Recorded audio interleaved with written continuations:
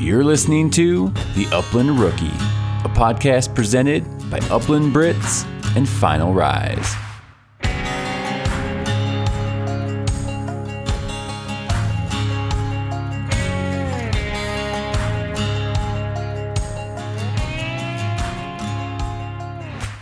Hey, what's going on, everyone, and welcome to episode 47.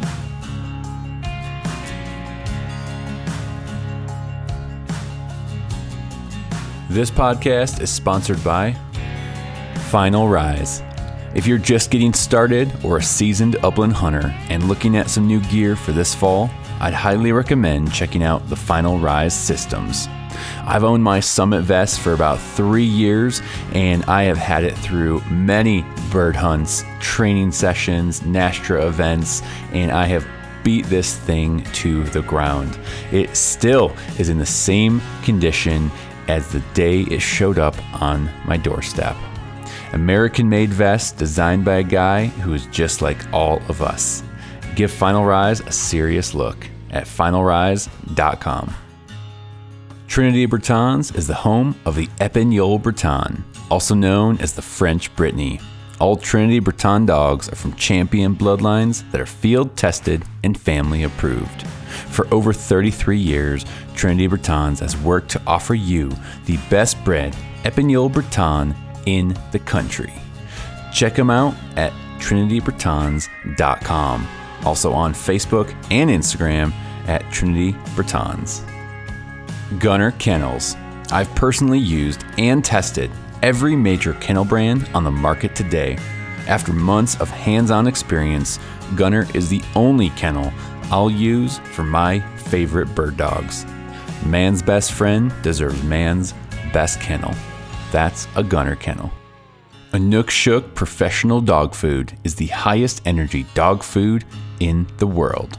Inukshuk's dense formulations ensure that your pup in training and your seasoned bird dog get what they need to succeed in the field. Inukshuk works hard so your dogs can work harder. Check them out at inukshukpro.com. All right, welcome back to the podcast, everyone. Thank you so much for tuning in. I hope you're doing well. Hope you're having a great week so far. It is mid-June right now. It's mid-June. And summer is here in full force. We got the heat here in Colorado. But we're still getting out, able to run dogs early in the morning. I know it'll only get worse as the summer progresses, but we're making do. It's been good. The mornings have been nice and cool still. So I'm getting out, running my dogs. I'm starting to get them in there's a pond nearby, and so I'm getting them to swim a little bit. Wynn can swim, which was super exciting. I was able to toss her in there a couple days ago with Gage, and she was super excited. And she's not the most graceful swimmer yet, but I was happy to know that she's eager and wants to try to keep up with Gage. So that's always been a nice thing in the summertime. Find some water, get them swimming. So that's been fun. Getting them conditioned, getting them running. I know last week I dropped an episode about roading your dogs on the bike. So a lot of feedback from that. Thank you guys. I'm glad that was insightful for some of you. I'm sure it doesn't apply to everybody, but I'm glad a lot of you found that one helpful. And so again, just some of the things that I've learned along the years of biking my dog, and again, some of the reason why I do it, some of the things I've learned and do's and don'ts and all that good stuff. So again, hopefully that was helpful to more of you. I know some of you have reached out and said you enjoyed it. So anyways, I'm glad that one worked out. Okay, I actually have quite a bit to get to in this intro. One of the things, so I was running my dogs a couple days ago, and summertime here in the West, we get speargrass, cheatgrass. There's a lot of different names for some of those grass seeds, weed seeds. And also I have to apologize. I have a summer cold right now, and so I probably sound like a stuffy mess right now, but apologize. You'll just have to bear through it. So I ran dogs, and then I always do a tailgate check. And man, I didn't look like when I put them down with the area I was running them, did not look like there was a ton of cheatgrass. But once I put them up on the tailgate, man, it was in their paws, on their belly, in their armpits. It was everywhere. And so a couple notes on that. One, the importance of a tailgate check on your dog, even in the summer. Just be careful. Take the extra time to look over them really good. That stuff gets buried under their fur, and it's hard to see sometimes. It's hard to feel, and so take the extra time, even in the summer. I know tailgate checks are important in the hunting season as well, but don't overlook that kind of stuff in the summer if you're running your dogs. Again, when I put them down, it did not look like there was a lot of cheatgrass around, but there sure was. So do tailgate checks. The other thing I was going to mention is the importance, and this starts when you have a pup. And even if they're older now, I'm sure you can start conditioning them, but the importance of playing with your dog's feet and their ears and their mouth. When they're pups, I cannot underestimate this enough, because what it does is it makes, when I'm doing a tailgate check and trying to pick out, 30 seeds of cheatgrass for my dog, it makes that process so much smoother. They're not going to be stressed and pulling away and fighting you when you're trying to check each paw in between the toes. And that's something I've done with both dogs a lot when they were puppies, because again, I've heard the importance of it and I took it to heart. So make sure you're doing that with your pup. Play with their ears, their feet, their toes, their legs, their bellies, because again, there's going to come a time where you're doing a tailgate check, or you need to who knows, maybe they get an injury and you need to wrap their leg or something. It's going to make that process a lot smoother for you, less stressful for the dog. If you grabbing their paw and touching them and looking at their toes is kind of a normal thing for them. And so just wanted to kind of stress the importance of that. Again, just kind of, it hit me this week when I was pulling cheatgrass out of Wynn, of saying, you know what, this kind of, I can see the payoff now. I can see the payoff from, when I picked her up of putting her on the couch and just kind of holding her feet and squeezing them and, looking at her toes. It's really, really going to pay off in the long run. Again, when you have to do something like that and pull some damn cheatgrass out of their toes. So that's the, I don't know what I'm going to call that, hot tip of the day, whatever you want to call that. Okay, so that was that. Reviews. This is a quick little podcast update. Last couple weeks, we were trying to get over 100 reviews, rating and reviews on Apple Podcasts, and we did it. Thank you guys. We're several over 100 now. So thank you guys so much for taking the time to leave a rating and review. I read every one of the reviews, and I am so appreciative, guys, of just what this podcast has meant to you guys in such a short time. I think I get most excited, to be honest with you, some of these reviews from you guys and girls who have been hunting a long time. I think that's what excites me the most, that this is not just hitting those new rookie upland hunters and bird dog lovers. It's hitting and it's impacting those who have been doing this a long time. And so everyone listening, thank you guys so much just for your support and your time that you've invested into this show.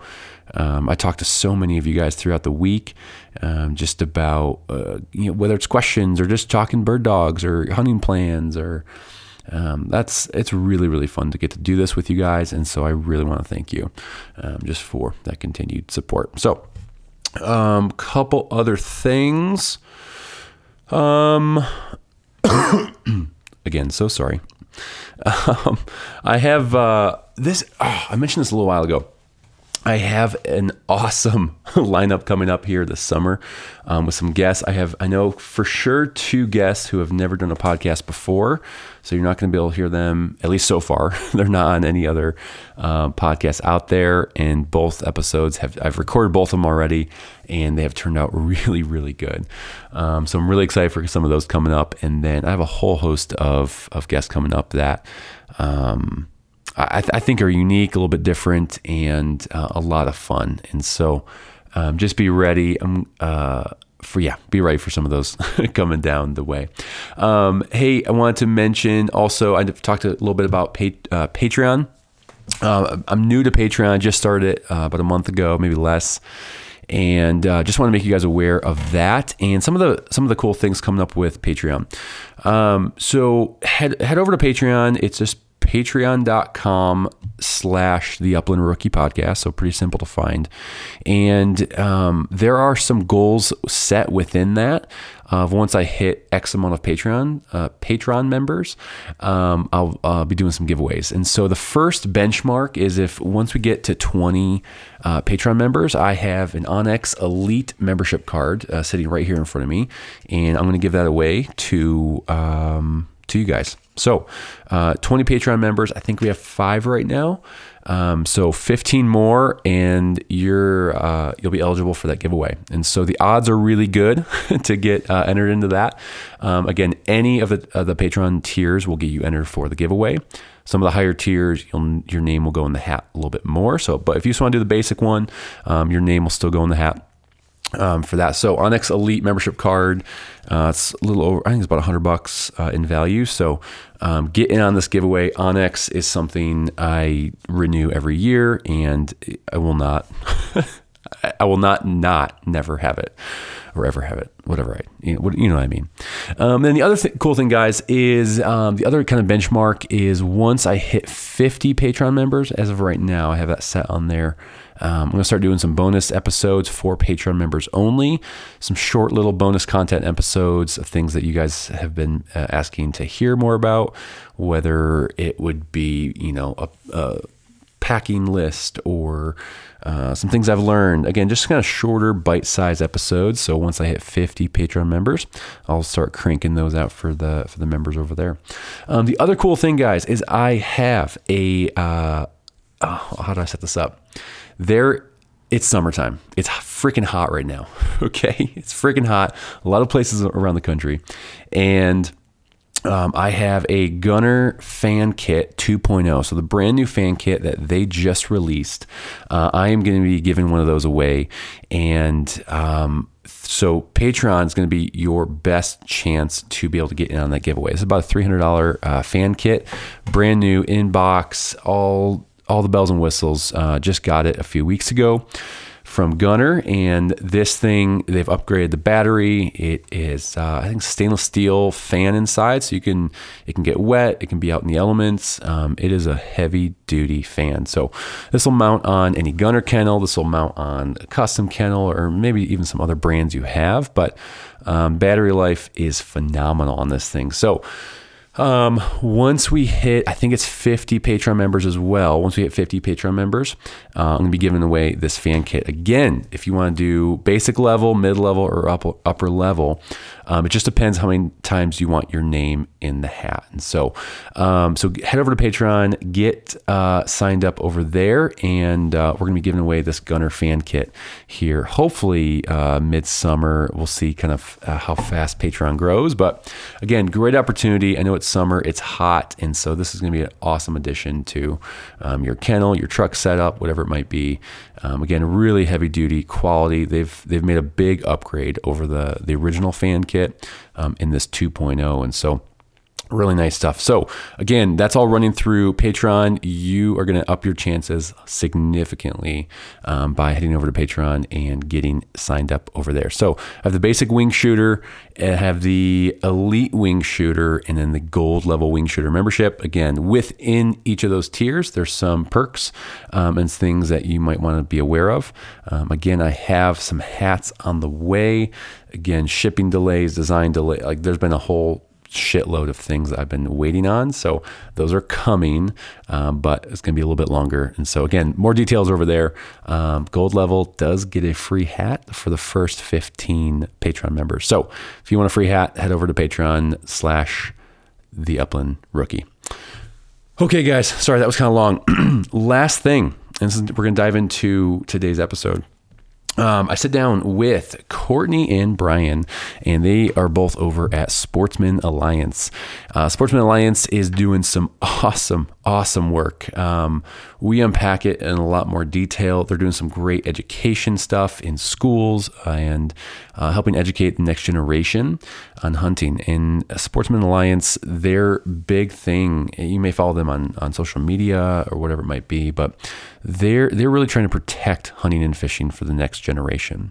And so we dive into some of the Senate bills that are going around right now and unpack some of the work that they're doing on each of those. We talk about the lead ban. We talk about the Massachusetts Senate Bill 1322 that is trying to get passed and trying to put some heavy restrictions on kennels and things like that could, if that passed there, then could trickle down to other states. And again, I think it's stuff that we as hunters and outdoorsmen and women need to be aware of. We need to be educated on some of these things that are going on, again, whether it's in your state or not. And we get into that on the podcast here. And so without further ado, this is Courtney and Brian from Sportsman Alliance, and I hope you guys enjoy. So I'm Courtney Nicholson. I live in Boston, Massachusetts, well, just south of Boston on the South Shore. And yeah, I work at Sportsman's Alliance. I've been with the company about 7 months now. But I've been working in the hunting industry since 2011. So all over the place. Fantastic. And what brought you to the East Coast? Because I know you used to live in Colorado. Yeah. So I'm originally from New England. I'm from Massachusetts. So yeah, Very been cool. all over the place, been all over the country, and moved back home to be closer to family. So very nice. And I just missed the ocean. So it's pretty Colorado cool. almost has it all. I mean, we have a couple small lakes, right? I know. If you can call them lakes. Very cool, Courtney. You are my first guest I'm talking to from Boston. So, I mean, that's something special. You're welcome. And I'm sorry. Brian, how about you, sir?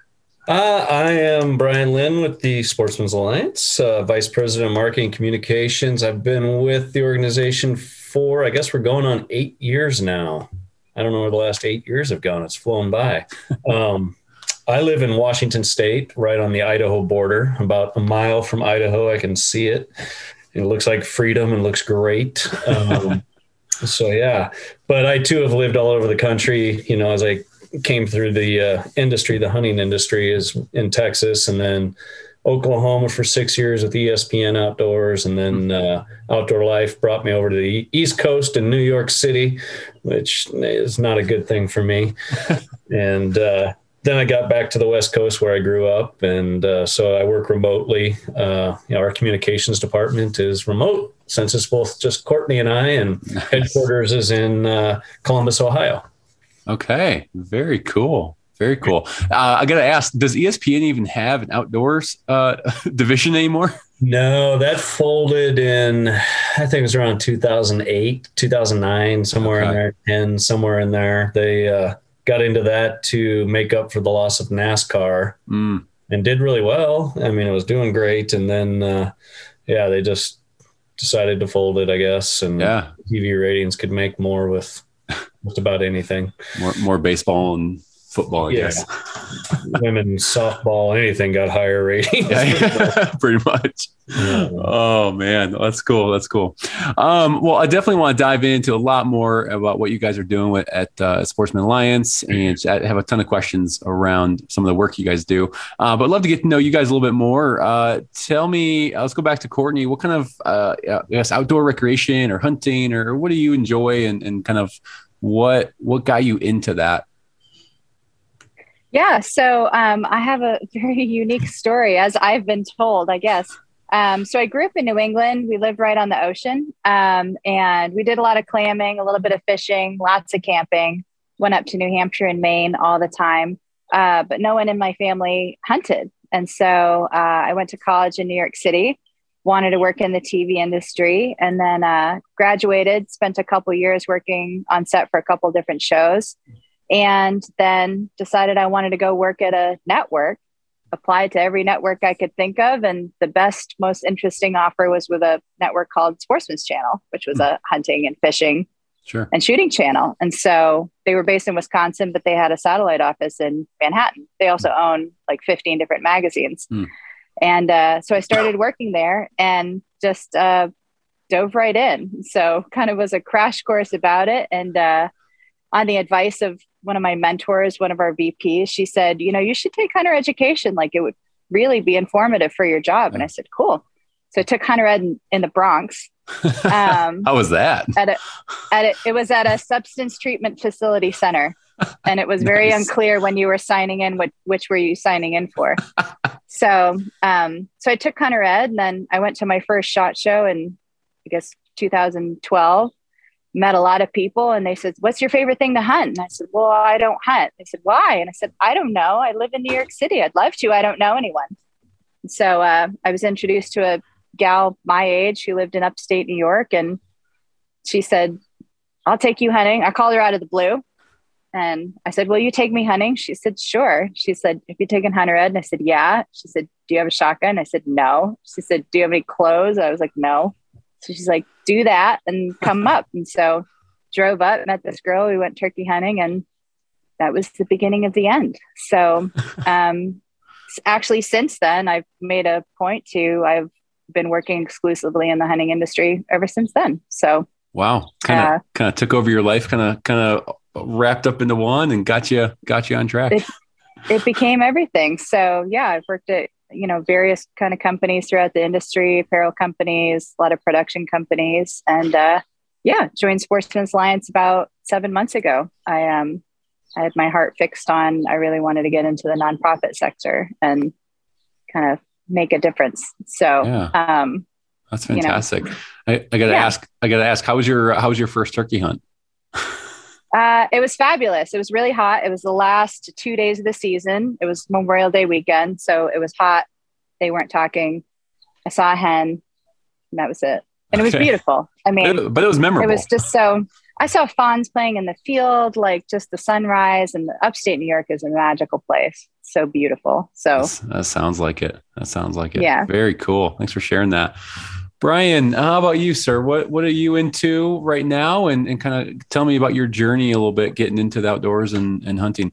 Yeah. No, well, at first I was raised by a single mom for 10 years. And then when she remarried, my stepdad got me out there, and so we did waterfowl hunting and some upland bird hunting. And that's kind of where I started, from through middle school and high school. And then, into college, I started going deer hunting with my buddies a little more and stuff. And then after college, I got into the industry, and I mean, gosh, they were like, "We'll take you hunting and fishing." I was like, "Sweet, I get paid to write stories and go hunting and fishing. Awesome." So I've been lucky to be able to do a little bit of everything, have some great adventures all over the country. And so, it's just been great. On my own time, I like to deer hunt and go elk hunting every year with my buddies. And then, the waterfowl hunting I've slacked off on lately, but the upland bird hunting I love, and got my dog and just love it. So that's a real big focus on my own time, but pretty much do it all. Big game, just did some bear hunting last week and got my spring turkey this year. So nice. So, and actually cooked that last night for dinner. A big old turkey breast. So nothing better. Yeah. That's fantastic. What kind of bird dog do you have? Black lab. Okay. So, classic. Classic. You can't go wrong with a lab. You can't go wrong. Classic black lab. Yeah. That's phenomenal. Do you do a lot of hunting? Because you're in Washington, right? Washington State. Okay. Do you do hunting there? Do you travel to Idaho? A lot of it here in Washington. I mean, it's got some great waterfowl hunting that kind of flies under the radar. It's usually like number 5 or so in the harvest stats. Oh wow. And so it's got a little of everything. It's got sea ducks on the coast. You got your divers. You have your field ducks, puddlers, and stuff. So it's got everything. As far as upland birds, I mean, we have chukar, quail, pheasant, huns. So you can go out and get a true mixed bag. Yeah, you guys got a little bit of everything. Are the wild pheasant? Is it decent? Are they pretty? It's tough. Phenomenal? I mean, if you get down, you get down in the Palouse and the southeast corner and stuff, there's still some great habitat. Okay. So much of the Eastern Washington farming has gone to clean farming, where it's edge to edge fields. Wow. And I mean, where I grew up in the middle of the state is the big ag place, and it's really a semi-arid desert, but they irrigated it with Grand Coulee Dam. And so being able to find the strips of habitat that have food nearby and water, it usually seems to have 2 out of the 3. Okay. And so it can be tough. And last summer was brutally hot. This summer now we're like underwater. God only knows what this fall is going to look like. Polar opposites. Yeah. I don't know much about Washington. Do they have walking access programs? Is it all state land? Like what's kind of the mixture? There's a lot of public land. I mean, like I said, the state is very different. You know, everybody thinks of Washington State, they think of Seattle and rain and green. And while we've had a lot of rain this spring, you know, we have a little bit of everything. I'm in the foothills here of, you know, before you get into Idaho and the mountains, but in the middle of the state, like I said, is a semi-arid desert. So we have all sorts of terrain and everything. So, there's a lot of public land, BLM land, state land, you know, federal national forest. There's a bunch. Yeah, that's good. Good opportunity, at least, to get out there. Courtney, I know you got 2 setters. Was that correct? Tell me about your dogs. Yes. and what led you to pick up a couple bird dogs. Yeah. Well, it just kind of fell into it. And so, I started dating someone who had English setters. And so I've always been a duck girl. That is my obsession. So I've always been focused on duck hunting and did a lot of upland hunting in Colorado, mostly in Nebraska. So pretty much you got to drive pretty much to the Nebraska border anyways to get good hunting, and you might as well just cross over. And so a lot of hunting in Nebraska, a lot of hunting in Kansas, and would just hunt, you know, with friends of mine who had dogs, and a little bit without dogs. You know, if you're getting a good piece of property that hasn't been hunted, like you don't even need one. You just kick them, like they wake up. They're right. They're everywhere. Go fly. Yeah. So I had just kind of fell into that. So I lived in Michigan for a year and did a little bit of grouse hunting. And now living in New England. Massachusetts does not have great hunting. There's a pretty cool, they do a lot of stock pheasants at some of the, you know, state land and stuff like that. Sure. But as far as, you know, wild birds, there are none. There's really no grouse in Massachusetts. But Maine is pretty darn close. So Maine has some pretty exceptional grouse, lots of woodcock. So last season was actually my first season, like really focusing on grouse hunting. Sure. And, that's awesome. Do you guys I am a total rookie. So that's awesome. That's awesome. Perfect. Yeah. Do you get the woodcock flight going through the East Coast like that or not? Really? Yeah. Okay. Yeah. There's a pretty good migration of them. So they're awesome. They're around pretty much all grouse season. That's fantastic. And what led you to pick up your own bird dogs, and what landed you on the setters? Kind of wasn't my choice. I kind of that became my family. So my partner had a 5-year-old setter, and then it was about time to start a new dog, and so we got another little setter, and so she's about 7 months old. Nice. That's awesome. I voted lab. I was outvoted. But setters are a good choice. Setters are a good choice for sure. We do see duck hunting here, so you're not using a dog anyways. Sure. So very cool. That's awesome. When you both think about this past season for you, I know Courtney, you're just getting into this and all, but last season, what were a couple highlights? Maybe hunting, upland birds, waterfowl. What were some highlights for you guys this past season? I had a lot of highlights this past season. It was a pretty good season. So I shot my first rough grouse. Nice. That was actually over our dog, which was just totally magical. Everything came together. She pointed perfectly, held like perfect spot, like right near like a logging cut. So like bird flew out in the open. I actually hit it. Everything came together. Shot my first woodcock.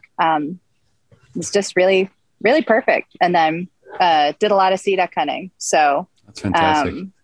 Yeah, shot a couple of sea ducks that I hadn't seen before, and yeah, hunted in a couple new states. Every year I try to hunt in at least 1 or 2 new states. So I think I checked 2 or 3 off the list for Nice. bird hunting last year. Well, congrats. So, yeah. That's awesome. Well, I gotta ask a little more about sea duck hunting. What is that like, and how far are you going off the shore, I guess? A little bit of everything. I mean, you can go out just a couple 100 yards, or you can go out kind of in the middle of nowhere. So Wow. we're usually hunting less than 1,000 yards off of some place or rock or island. So, if we'll go out to one of the islands, like out in like Boston Harbor or like Cape Cod. Okay. And you're in like those, like, I've seen like those boat. You're basically sitting in a boat, right? Which is like a blind almost. These are or like a little kayak kind of thing. Gigantic boats. So they're like submarines. They're huge official boats. Oh, wow. Okay. This is way different than I was thinking.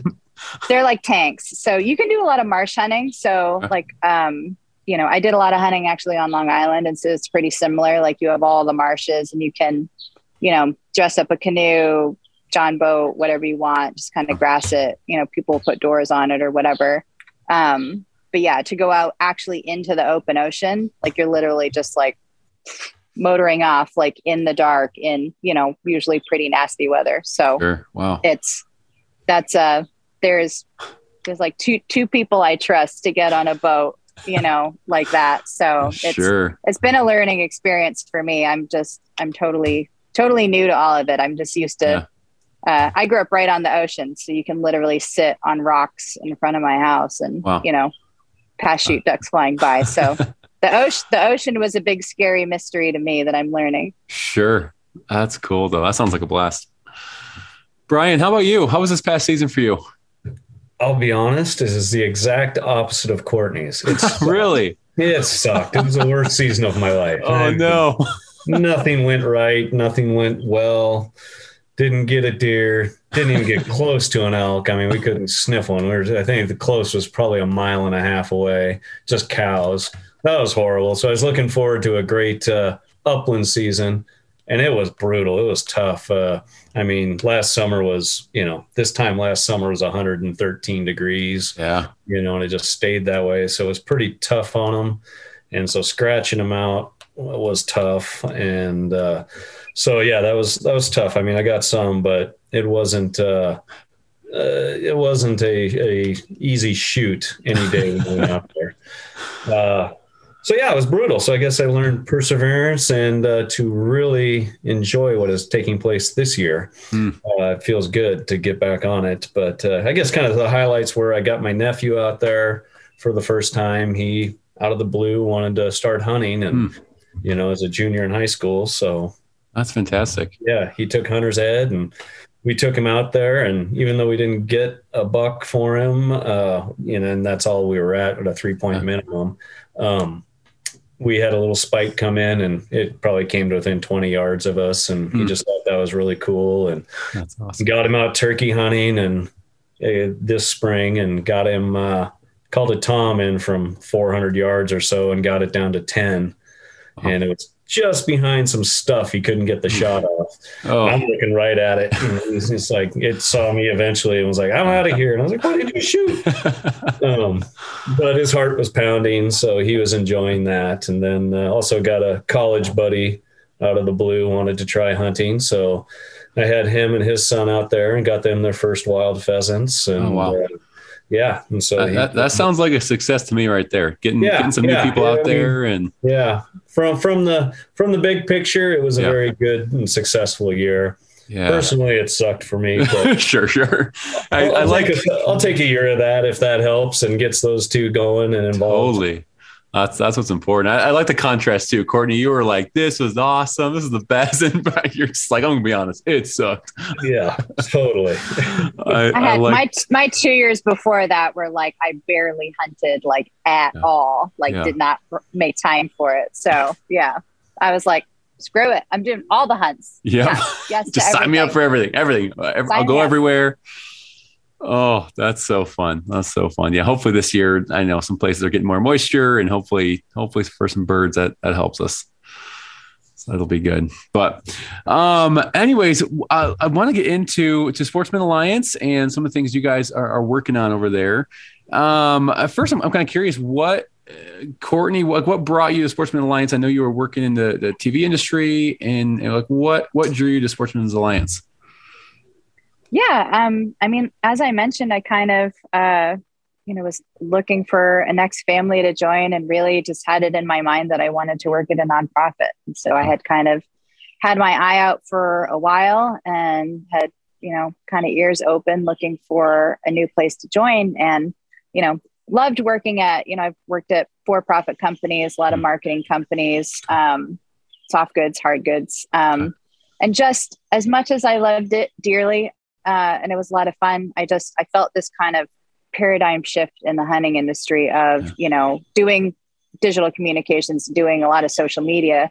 You read the comments and you see people, and to listen to the constantly like, where are we going? What is this big hunting industry, media, entertainment machine we're making? And what is it doing? And what is it saying outside of our industry? And, at a certain point, I was just like, I kind of, I don't know. I think there might be something on the other side. And so I thought, hey, I said, I've always wanted to work in a nonprofit. And I think that perhaps there might be something a little bit more fulfilling that I can come to work and, perhaps make a change, like perhaps educate people, instead of selling, educating.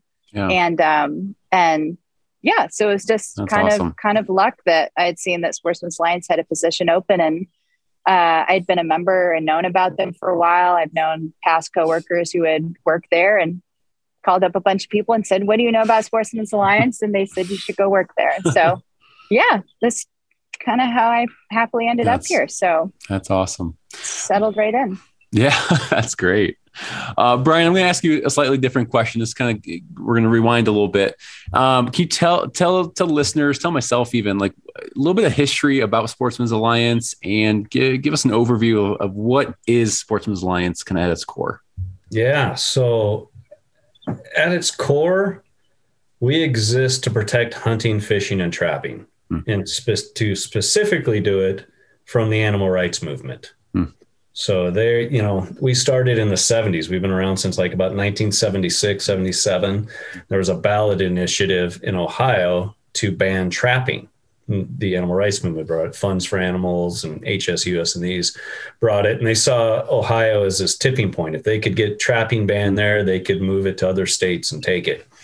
And so they tried to get it on the ballot, got it on the ballot. And then some businessmen, wildlife professionals, hunters got together and like, okay, we have to fight this, not knowing what the hell they're doing. And they just cobbled it together and raised money and, put the ads out, and they ended up defeating it, and they stopped it, and this was in the 70s, and just kind of as the animal rights movement was really taken off here in America really hard anyways, at the angle they go now, hitting the legislative and using the legal process to do it.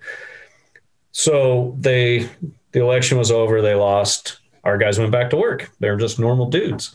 Well, they just went to another state, and this is what they do. They just move from state to state, seeing where they can get a victory, and they use that for leverage on neighboring states or similar states. So the new states started calling them, asking them what they needed to do to protect hunting and trapping back then. And so these guys saw a need, and they created the organization and would go in and help defeat these ballot initiatives. And then they started working in the legislatures and lobbying and, working that angle. And that's really the core and genesis of who we are. And it holds true today. I mean, we haven't changed a whole lot. We're a smaller organization. At first, we were never membership based. It was never like a chapter model. Sure. We were more like the superhero that came in and fought the fight and then went home or went to the next fight, in another state. And to some extent, that's still true today. We don't have a chapter system. We have a membership system and corporate partnerships and different things like that. But we work in state legislatures, all 50 state legislatures, and at the ballot box, of course, and then state and federal court.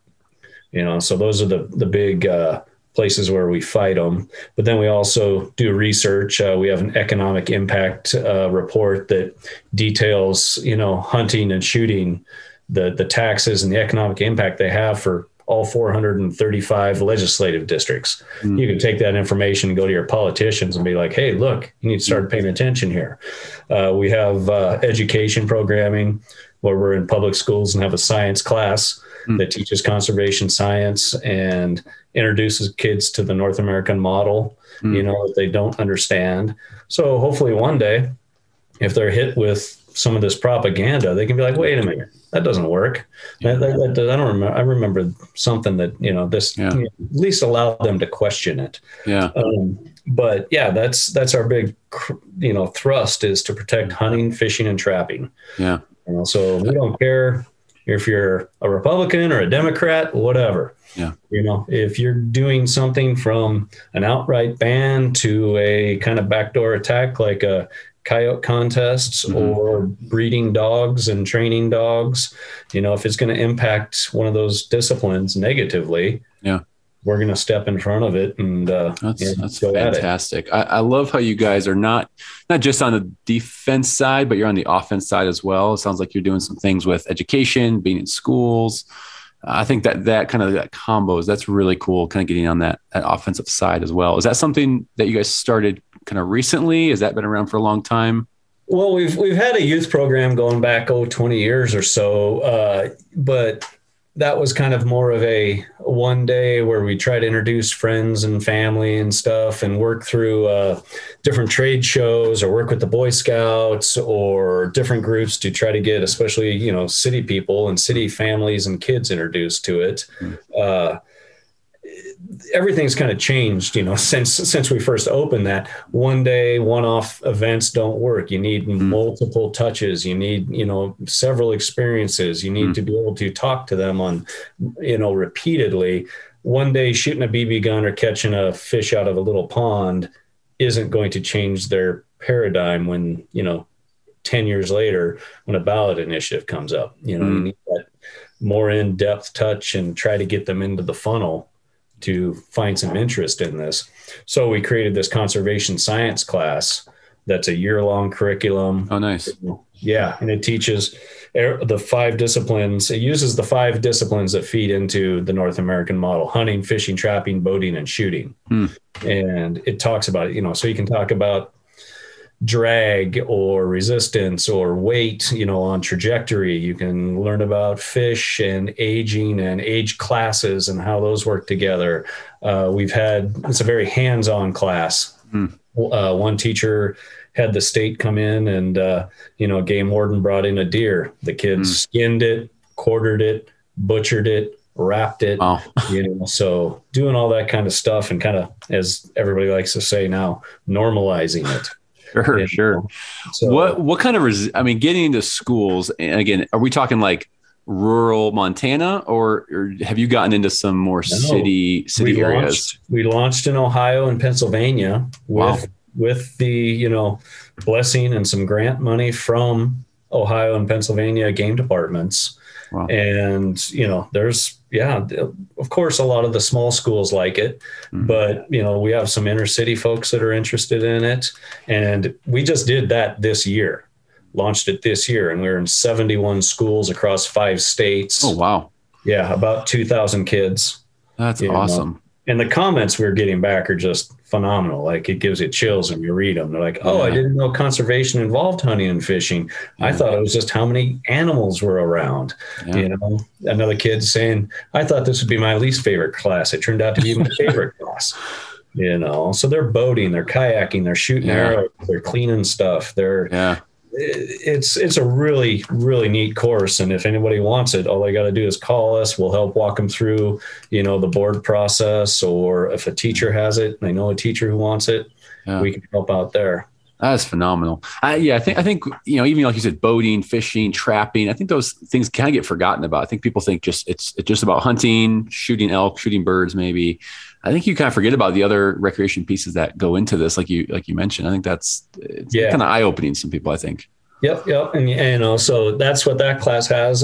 Before that, we were doing families afield for about 15 years. So that was in partnership with NRA and NSSF and NWTF that we did for, I don't know, 15 years or so. And everybody probably knows it from your mentored hunting licenses or your apprentice licenses that you can get. Sure. That's what that was all about, getting people out there. At first it was, how do we get kids out there? And creating these apprentice licenses that if you go with somebody who's been hunting and has a hunting license, you don't have to pass hunter's ed, because that's a high threshold, finding time doing this, especially for an adult, which is where we then shifted to, was like, well, a first-time hunter is a first-time hunter. It doesn't matter if they're 10 or if they're 80, but to try to get an adult onset hunter who's somebody who has interest in it, at least, to go to a class or take a class that takes up time, and then to go out shooting and get, certified or qualified, and then get all the gear and do all of this for maybe they'll like it, maybe they won't. Sure. That's a tall order to ask. So we worked on this Families Afield, and I think it's in 46 states or 44 states, some form of it, so you can get people out there trying it. And does something like that, the Families Afield, like how does someone know about that? Does that run through like a thing like Pheasants Forever or Backcountry? That runs through the state. So like here in Washington, it's a 1 year, one-time deal where you get your hunter education waived. As long as you're with another hunter who's been licensed, some states it's 1 year, 3 years or whatever. You can go out there and don't have to have a hunter's ed. It's just an apprentice program. Right. In other states, it's 3 years, in some states it's, I think Colorado's a year, I believe. I think it's a year in Colorado. Yeah. There's some states that it's as many times as you want, but you always have to be with somebody. So that's kind of the more that they can do it with somebody, the more ingrained and more likely they are to then go take hunter's ed and be a part of it. Yeah. So that was a big success and something that was huge for us. That's fantastic. And the curriculum you mentioned with, being in schools, that's something you guys developed yourself in-house? Yeah. Really? Yep. It's a great program. We developed it and wrote that. It's like about a 300-page book. I got it around here somewhere, but it's a 300-page workbook, and every day there's like 2 pages they read and 3 or 4 questions they answer at home. That's their homework. Pretty easy, low, not super hard. But then they come to school and they do some type of lab with it, testing the breaking strength of fishing knots or whatever, so it's all tied together. That's cool. It's really cool. It's probably the only thing I've seen in 20 plus years of being in the industry that could actually change the trajectory of everything. That's phenomenal. Because we're reaching into the public school system. Yeah. Some people that have no idea about this world can now learn about it, and from a very scientific and practical matter. Yeah, absolutely. Another question, and either you can answer this, Brian, Courtney. So around that, just something you hear people say is hunter numbers are declining, things are declining, we're not growing as much. When you hear that, what do you think? What's your take on when you hear someone say, "Oh, like hunting and fishing is dying, or it's declining"? I mean, it's true. It's going down, or even if it's holding even, the overall population is growing. So as a percentage of the population, we're shrinking no matter what, but those numbers can be skewed a little bit, right? It's math. I hate math because it doesn't make any sense to me. I'm a words person, but the math, that's based on how many licenses were sold. So it's pretty accurate and pretty strong. Sure. But there are those that have, dropped out, that no longer hunt, or those who have aged out, that aren't doing it and aren't being represented there. So, it's usually higher than what it says, at least people who identify as hunters It's usually higher than what it says, but that's kind of the pressure point or the barometric point that we have to use to, measure this. And it tends to be declining, even though we got a little bump with COVID and stuff. But, overall it is though. Okay. And then there's more of a practicality question, I guess. So let's say there's a new bill or a new initiative that's happening in a state. We'll take the, Ohio back in the day trying to ban trapping. How or when does your organization get involved? And I guess, how are you made aware of that? And do you have people, I don't know, stationed? Just walk me through this. So, a ballot initiative, that's pretty easy to see coming. They have to apply and get everything approved and then go gather signatures. So we have plenty of time to see that coming up. What's harder is, the legislation in all 50 states. It's usually hitting about the same time. First of the year till now is just kind of crazy. There's all sorts of bills that are filed and pushed in and then assigned to committees and moved through committees. And, we have software that we have keywords set up for that grab anything that could be part of that. And then those guys in government affairs, God bless them, I don't know how they do it, but they read bill after bill after bill and see, okay, this does apply or this doesn't apply. Okay, this is a threat. This isn't a threat, or this is something we need to keep an eye on, but it's in a friendly state or a friendly committee, so we can just kind of put that on the burner and just keep an eye on it. This is a bad bill or a bad state, or, this committee chairman, this is his axe to grind. So it's going to come up, and so they engage in it then and, start making phone calls and talking to people, finding a way to the right people that they need to talk to either get it killed or get it amended or just drown it and table it, whatever they got to do. The sooner you can kill a bill, the better. It doesn't gain the momentum. It doesn't get, off the ground. It doesn't get headlines. It doesn't get, the partisan pull with everything. So if we can kill it or amend it, it's to take us out of it. The sooner we can do that, the better. And we try to do that. If not, that's when we have to put the alerts out and the stories and be like, okay, now we need to put some pressure on them. Yeah. I was going to ask, are you just getting overwhelmed with small, I guess, bills being approached that people like me might not even hear about? Yeah. I mean, there's what we put out on the site and social media and stuff is just a fraction of what they're working on the back end. Like I said, we try to kill it before it even comes out, before we even need to do anything about it. Cause then it's just quiet and doesn't happen, it's hard for me coming from an editorial background and I like to argue anyways. So, I like to punch him in the face and make him look foolish and rah. That doesn't work. It took me a little bit to learn that when I got here. Like, no, this is politics. Yeah. You can't give them a black eye and throw a pie in their face because we're going to have to work with them in the future or this is going to come up. Sure. Let's take the win and move on to the next one. Yeah. Oh man. So it's pretty cool too. We get, besides our government affairs team, we get a lot of outreach from our members. So individual members, but also, we work with all the other, NGOs. So we partner with, Rocky Mountain Elk Foundation, Mule Deer Foundation. So if they see something, they, we're always all talking to each other. Also all of our club memberships. So we have club memberships all over the country. Individual state bear hunting associations, Massachusetts Sportsmen's Council, Tennessee Bear Hunters Association. So they're always on it, emailing us, calling us, tagging us and stuff on social saying, have you guys heard about this? Are you watching this? And, most of the time we're like, yep, we're on it. We're watching it. And then every so often we're like, oh, no, we haven't heard of that yet, and so it's really cool. I call us the Ghostbusters. So it's like when kind of all working together, alerting each other. Well, it's like when you don't know who else to call, it's like we have a number. It's right on our website. You call and one of two lovely ladies in our headquarters will answer the phone and they'll direct you to, who needs to hear about what's going on in your state. So that's fantastic.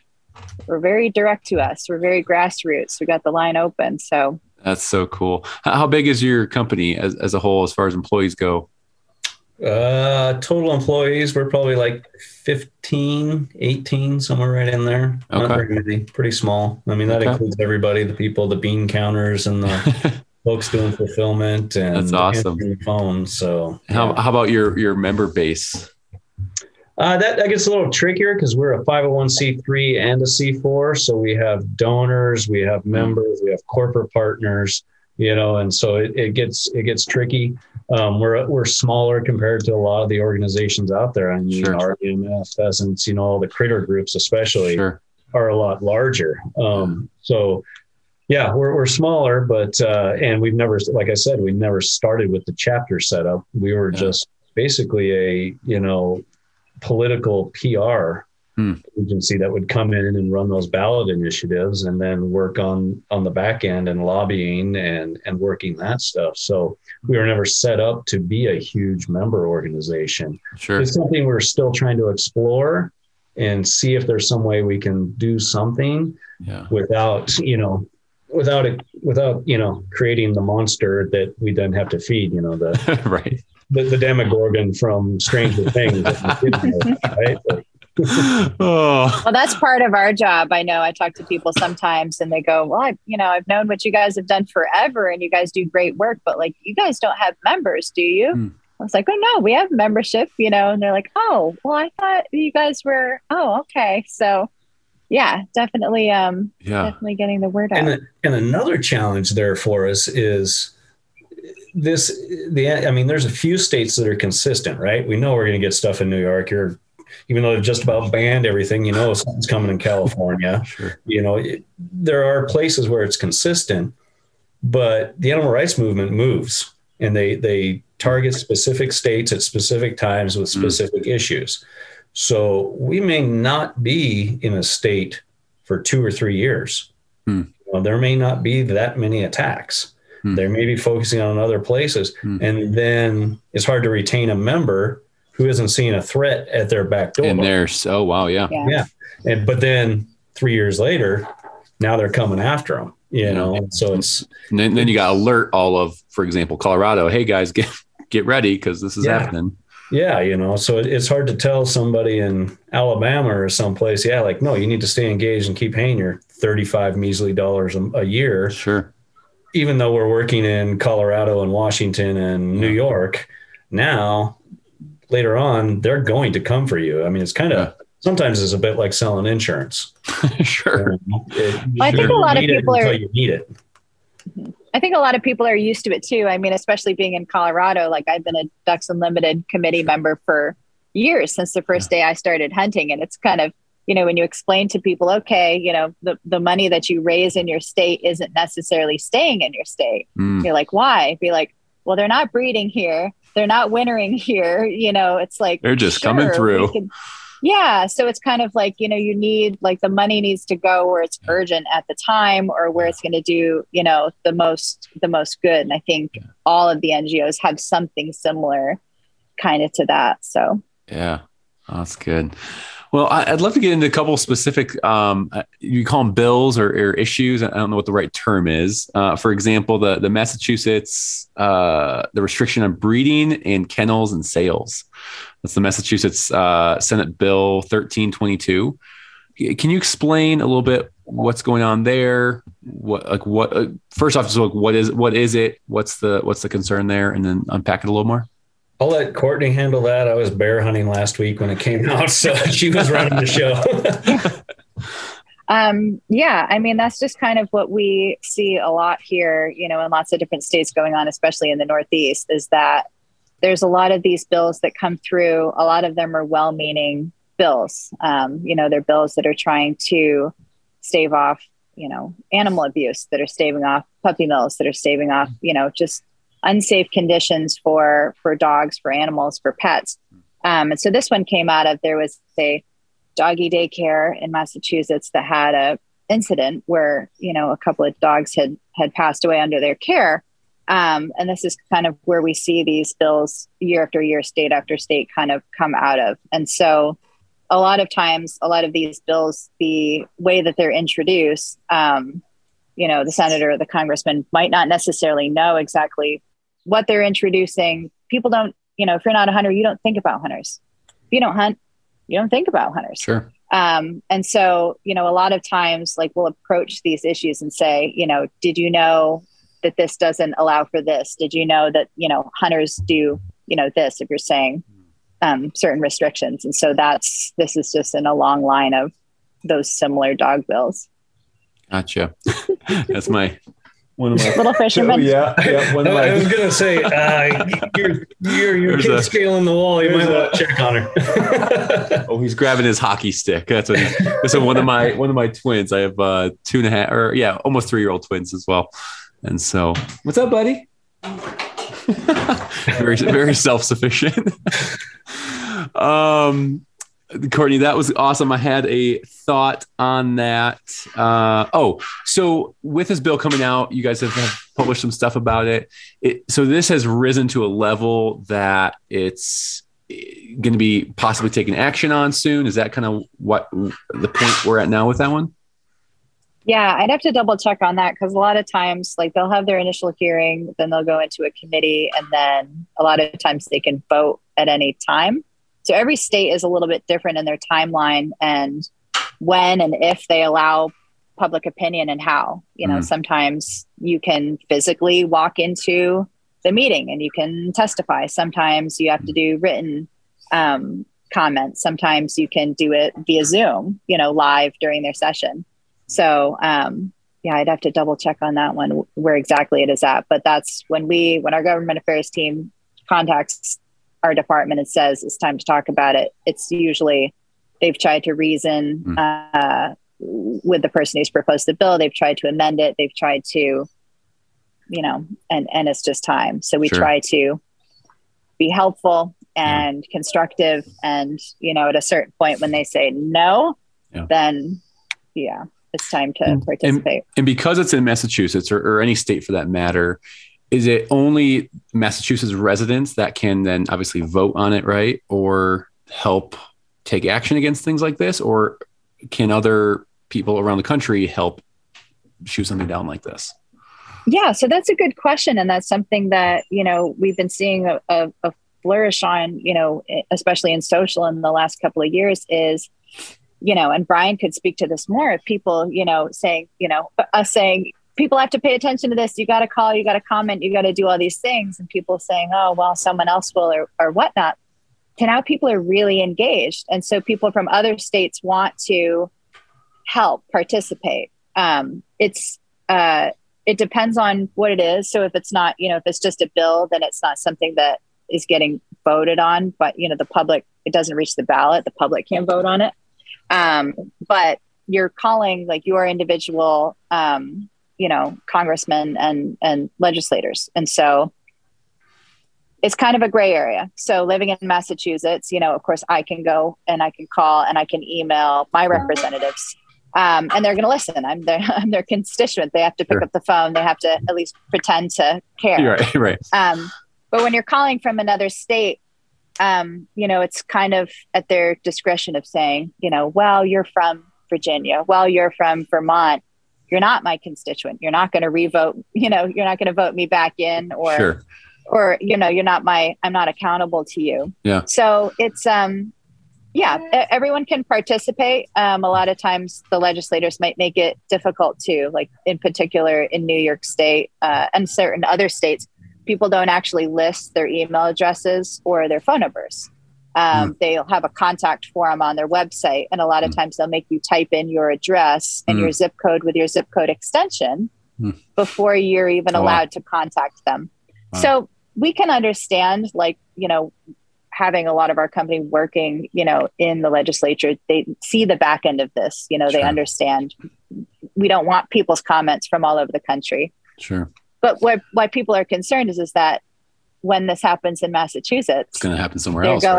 They're going to Connecticut next. They're going to New Hampshire next. They're going across the country. And then the other part is that when some of these initiatives and bills and petitions are being put on by national groups like HSUS, they of course are moving on to the next state. They're just trying it everywhere, tweaking it, trying it in the next state. So very long answer. yes, everyone from every state can participate and make their voice heard on all these issues.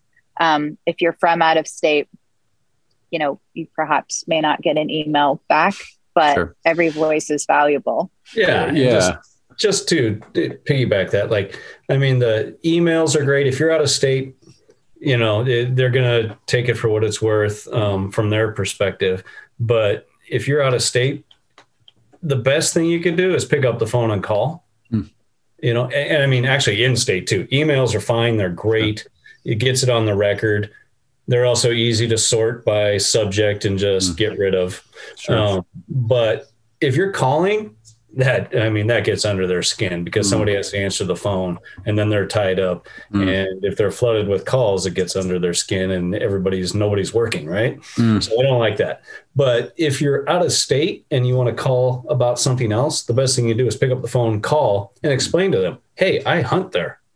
You're turning away my dollars, one for my license dollars and the dollars I'm going to spend in your district, on hotels, on food, on gas. Yeah. Especially gas nowadays.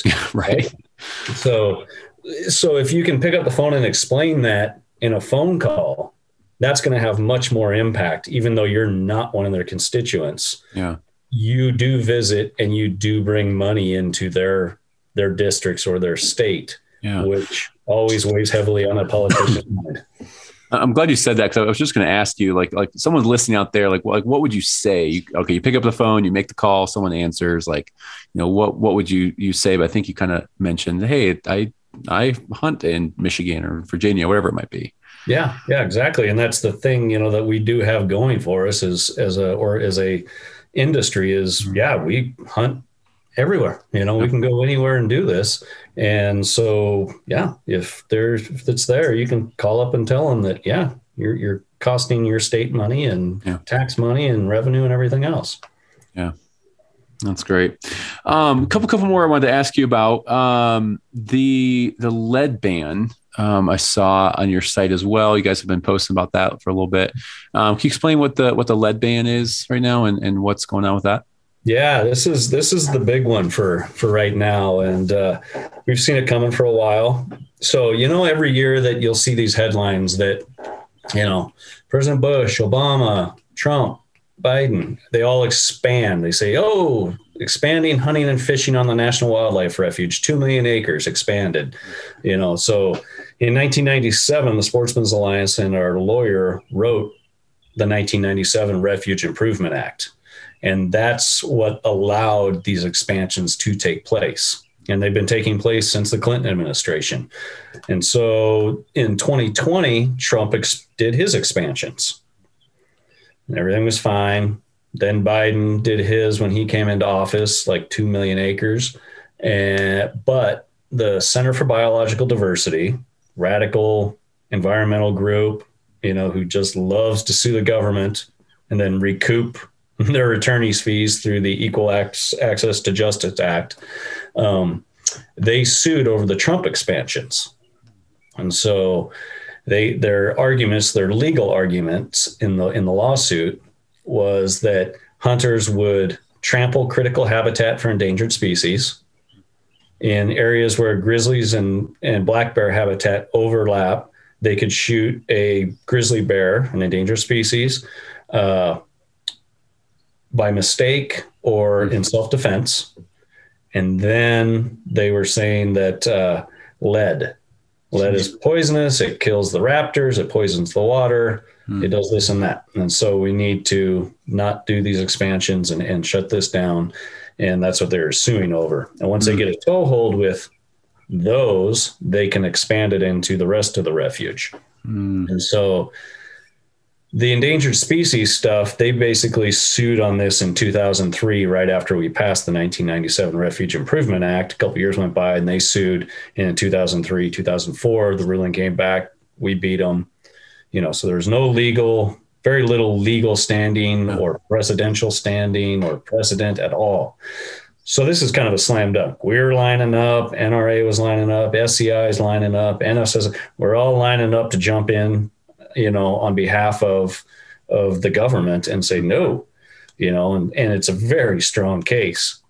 Well, the Biden administration decided to sit down and open negotiations with them. And that's when we put the story out there, January, February, that they were negotiating with them when there's absolutely no reason to negotiate. And this is the group that originally sued back in early 2000s, right? No, back then, I think it was Fund for Animals back then, which later became merged with Humane Society of the United States. But so this group is, out of Arizona and very litigious. They sue over everything.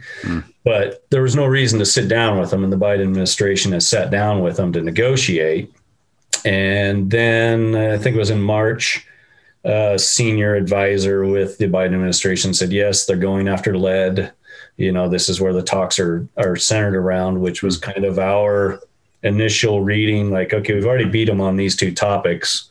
What's left here is lead, and they're going to try to make it go lead free. And so that has gone around and around. They did a stay to keep talking. And now they've proposed a rule, which in effect is a settlement. They've proposed a rule that I think it's 12 states or 8 or 12 states that will go lead free on the wildlife refuges within the system itself. Those states will immediately go lead free. And then any future expansions, by the next president, we're going to open up this unit of this refuge to deer hunting or squirrel hunting or whatever. Any new expansion would have to be lead free. Ammunition, sinkers, whatever. Okay. Well, that's going to create a patchwork, right? Because you could be on a refuge and they open different units. So you could be hunting in this field and be fine using lead, and then the next field over have to have non-toxic. So it's going to create a patchwork. One, that endangers us for breaking the law and getting tickets, but it becomes very cumbersome. So what will they probably do? They'll probably just make it all lead free. Then it's a small step from the National Wildlife Refuge System to all federal public lands, BLM, National Forest, anything else. And because the the federal government disburses Pittman Robertson and Dingell Johnson dollars, they can use that funding as leverage to make states make their own public lands lead free. Oh, geez. So this is the first domino that's being kicked down. That would kind of start to these other things come into effect after that. Yes, because then you have legal precedent. And that gives them the ability to say, no, we did this over here. It's legally sound, gives them a legal footing that otherwise they don't have. So this is actually a very big deal and something we're taking serious and championing. Yeah. Are wildlife refuges, for those that don't know, are those owned by the states that they're in, or are those federal lands? Those are federal lands that have a manager. And typically they manage them usually in accordance with kind of the state. They're very similar, but they are federal lands. Okay. And then how does land like walk-in access land, like Colorado walk-in programs, Nebraska walk-in open fields and waters, like those lands, how do those come into effect? Those are state lands, usually managed by the state, recruited by the state, paid for, if there's a payment process in the state, whatever that, every state's different, but that's a state initiative. Okay. And, but if this domino effect could happen, that could also affect those kind of lands, right? Yeah. I mean, if it falls to the state, then down the road, which is where we see this going. Yeah. That could be implied. And this goes back to the Obama administration and Dan Ash, who was the the secretary there. His last day in office, he said the wildlife refuge system, phase out lead, get rid of it. And then the Trump administration came in and a week or two later said, no, that's a dumb rule. We're not going to do that. Of course, all the headlines then were Trump is killing the wildlife and poisoning the land and all that, even though the rule had only been in place for 2 weeks. Oh, jeez. So, it's a media stunt, but Biden, having been Obama's vice president and that environmental bent tending to vote that way and throw money, into candidates, that's throwing a bone to them and pushing their agenda through the guise of a lawsuit. Sure. Have you guys been able to I guess make any traction since this lead ban's kind of started to surface a little bit? Where do things lay right now? So right now they've, we've got, I think it was 33 House of Representatives that signed a letter against it, 27 senators. We organized 41 conservation and advocacy groups within our space, to everybody sending in letters and opposing it. And so that's where it went. Now, just this last week, they proposed the new rule, the states that go immediately and then the eventual phase out of lead while they do a study. Of course, the study will probably come back to whatever they want it to come back and say.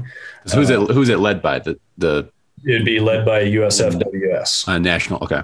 Yeah, federal, which is under the Biden administration right now.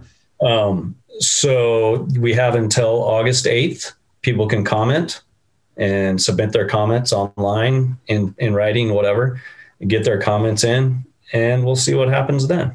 There's whether they implement the rule or not, we'll see. And steps after that will determine, what happens.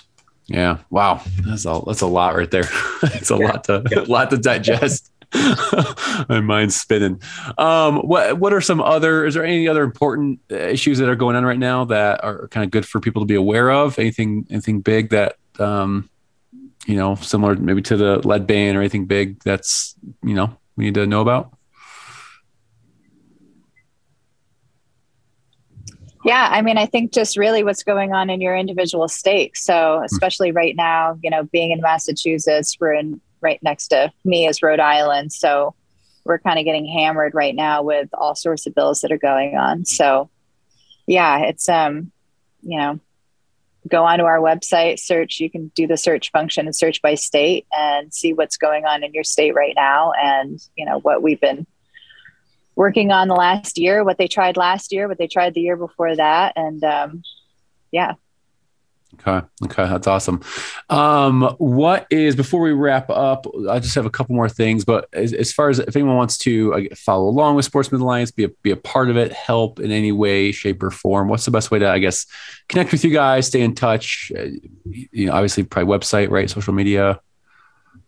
Yeah. So stay in touch with us on social for sure. Facebook, Instagram, Twitter, follow along, like us, but also, obviously become a member. We'd love for you all to become members. Sure. On our website, you can join as an individual, you can join as a business, corporate sponsor, your sporting club, whether it's a brick and mortar club or an online club, you can join as a club, kind of defray the costs and get a membership that way.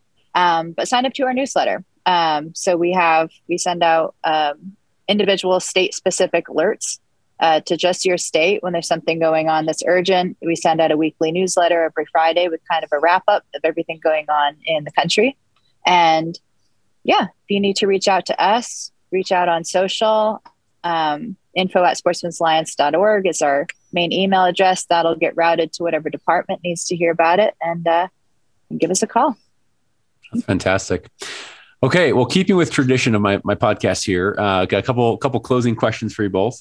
I'd love for you both to answer this one. It's kind of a staple question I love to ask anyone.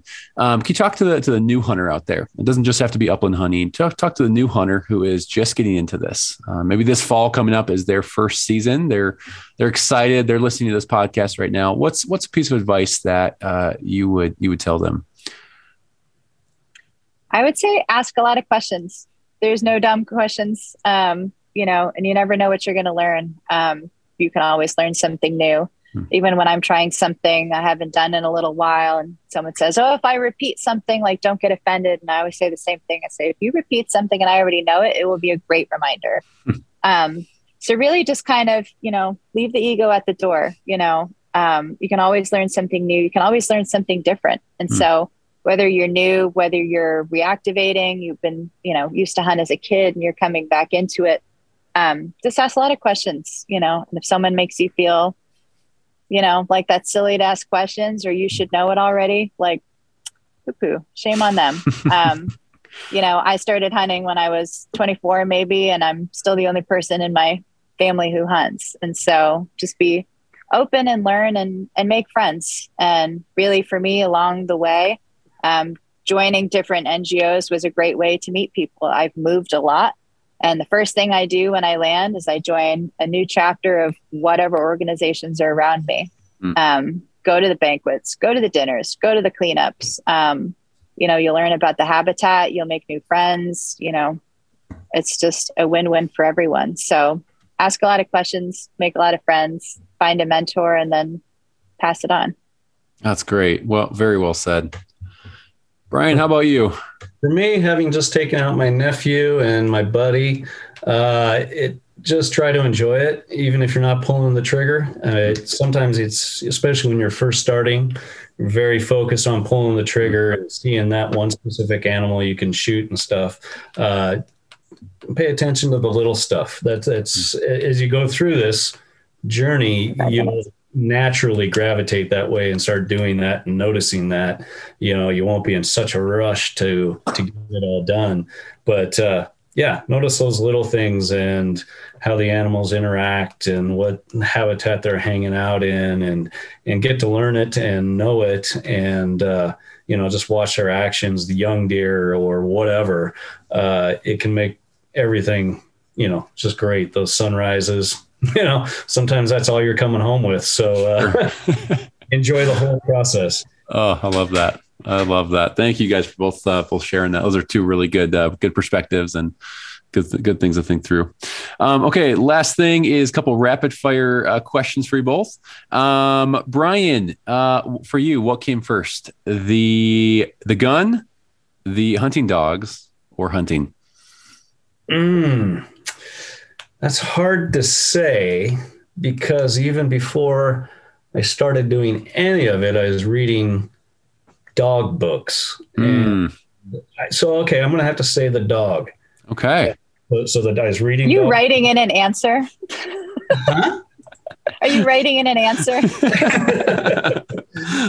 I would have to say dogs, because it's, I was reading those Jim Kelgard books when I was little and always had the interest. And then we got a Springer Spaniel and reading training books. And then, my dad started teaching me to shoot, and we took it out hunting. No idea what we were doing with the dog, but I have to say the dog. Love it. First. That's awesome. Courtney, what came first, the gun, the dogs, or hunting? Hunting. Okay. That's right. Because you didn't get dogs till a little bit later, right? After you started. There you go. Much later. It's all about who you know. You got to find a good friend or two with some dogs, and you're good to go. That's awesome. All right, Courtney, we'll stay on you. How many clays have you ever hit in a row? Oh, that I don't know. I wouldn't claim more than 5. Hey, that's more than some. I'm not sure. Whatever is in my head, probably a lot less. We'll go with 5. It sounds better. Brian, how about you? I have no idea. What I do know is when I was at ESPN, we went to a shoot, and my boss and the CEO were there, and I beat both of them. And my boss looked at me and goes, "You're not very smart, are you?" So that's all I know. I did that too once. I beat one of our VPs I borrowed his gun. There you go. Salt in the wound. Yeah. Very quiet day at the office the next day. Oh, I'm sure. You're like, why isn't no one talking? Brian, if you had to leave one piece of gear in the truck, what would it be? The gun, the game vest, or your boots? Game vest. I can put the shells in my pocket. I can tie the birds to my belt. Oh, you thought this through. without a gun and without boots, you're not doing anything. So you're not going to make it very far. Or you're not going to be very successful anyways. I like the explanation. Courtney. Same. For the longest time, I couldn't even find a vest that fit me. So I never had a vest on me. So I also kind of shot a lot better without it. So yeah, vest. Usually don't wear one anyways. Hey, there you go. There you go. Okay. Just a couple more. What gun are you carrying into the field and why? I shoot a Winchester SX3 for everything because every round I put through it, I get better and better. So that's my duck gun. That's my turkey gun. That's my sporting clay gun. Is that a 12 or a 12 or a 20? 12. 12. Okay. Very nice. Brian. So I've got several guns. I've got a nice Benelli. I need to get a nice Browning. What I want is a nice over-under, probably get a nice Browning. The go-to gun, I'm almost ashamed to say it, is the one I bought in college, 25 years ago, and whatever, almost 30 years ago for like $300. There you go. Winchester 1300. It's a boat oar. It's long. But I've never missed a turkey with it. I've take it out pheasant upland hunting, duck hunting. I beat the crap out of it, drop it, whatever. But I know what that gun does, and that's awesome. That's the go-to. That's awesome. All right, just two more here. Brian, favorite dog breed besides the one you own? Well, I got a lab now, and I'm so split because I keep thinking about getting a different dog, and GSP, a German wire hair, but Springers are always popular. Probably, I don't know, I'd probably lean towards either a wire hair or a Brittany. Oh, Brittany. Yes. Yeah, there we go. They're just cool little dogs, the little movers and great little upland dogs. So, dude, I'm a dog guy. I did You're struggling. You're struggling on this. I want them all. That's the thing. I don't blame you. I think I'm a Brittany guy, so I think I heard you say Brittany correct. There we go. We'll go with that. We're gonna lock that answer in. It's always a win for the Brit. So there we go. I like it. Courtney, how about you? Favorite breed besides the ones you own? So no setters. Any setters? No setters. No. I don't know. Probably a Flushing Lab. Maybe a Poodle Pointer. Okay. Whatever dog finds birds. It's, so you're not doesn't picking matter to me what they look as they like. find you birds. Nope. That's awesome. That's awesome. All right, Courtney, beverage of choice after a hunt. Oh, usually some. Well, it depends how long of a day it was. Yeah. Either a cold, either a cold beer or a warm stainless steel cup of bullet bourbon. Okay, very nice. Might pour myself one of those tonight. Brian, beverage of choice after a hunt. Give me a beer. Are we talking fancy beer? We talking cheap Coors beer? Where's your? Okay, that depends what we're doing after the hunt. If we're having a nice dinner, I'll take a pale ale. If we're sitting around cleaning birds and picking burrs out of dogs, I'm gonna give me that half rack of Busch Light. Oh, very good, very good. It's so fun to hear the range of answers I get. Oh, well, Courtney and Brian, this has been so much fun. It was really good getting to know you both and hearing all about what you guys are doing with Sportsmen's Alliance and just all the good work you guys are doing. So thank you. Keep it up. And this has been a blast. Thank you. Well, thanks for having us on. Yeah, absolutely, guys. I'm sure we'll be talking soon. Brian, if you want to talk more Brittany's, give me a holler. All right. Will do, buddy. Thank you. All right. You both have a great night and I will talk to you later. Bye. Bye-bye. Well, that's a wrap of episode 47 of the Upland Rookie Podcast. Courtney and Brian both, thank you guys so much for taking your time unpacking some of the work you're doing for hunting and fishing and just the outdoor recreations around this country that we all love so much.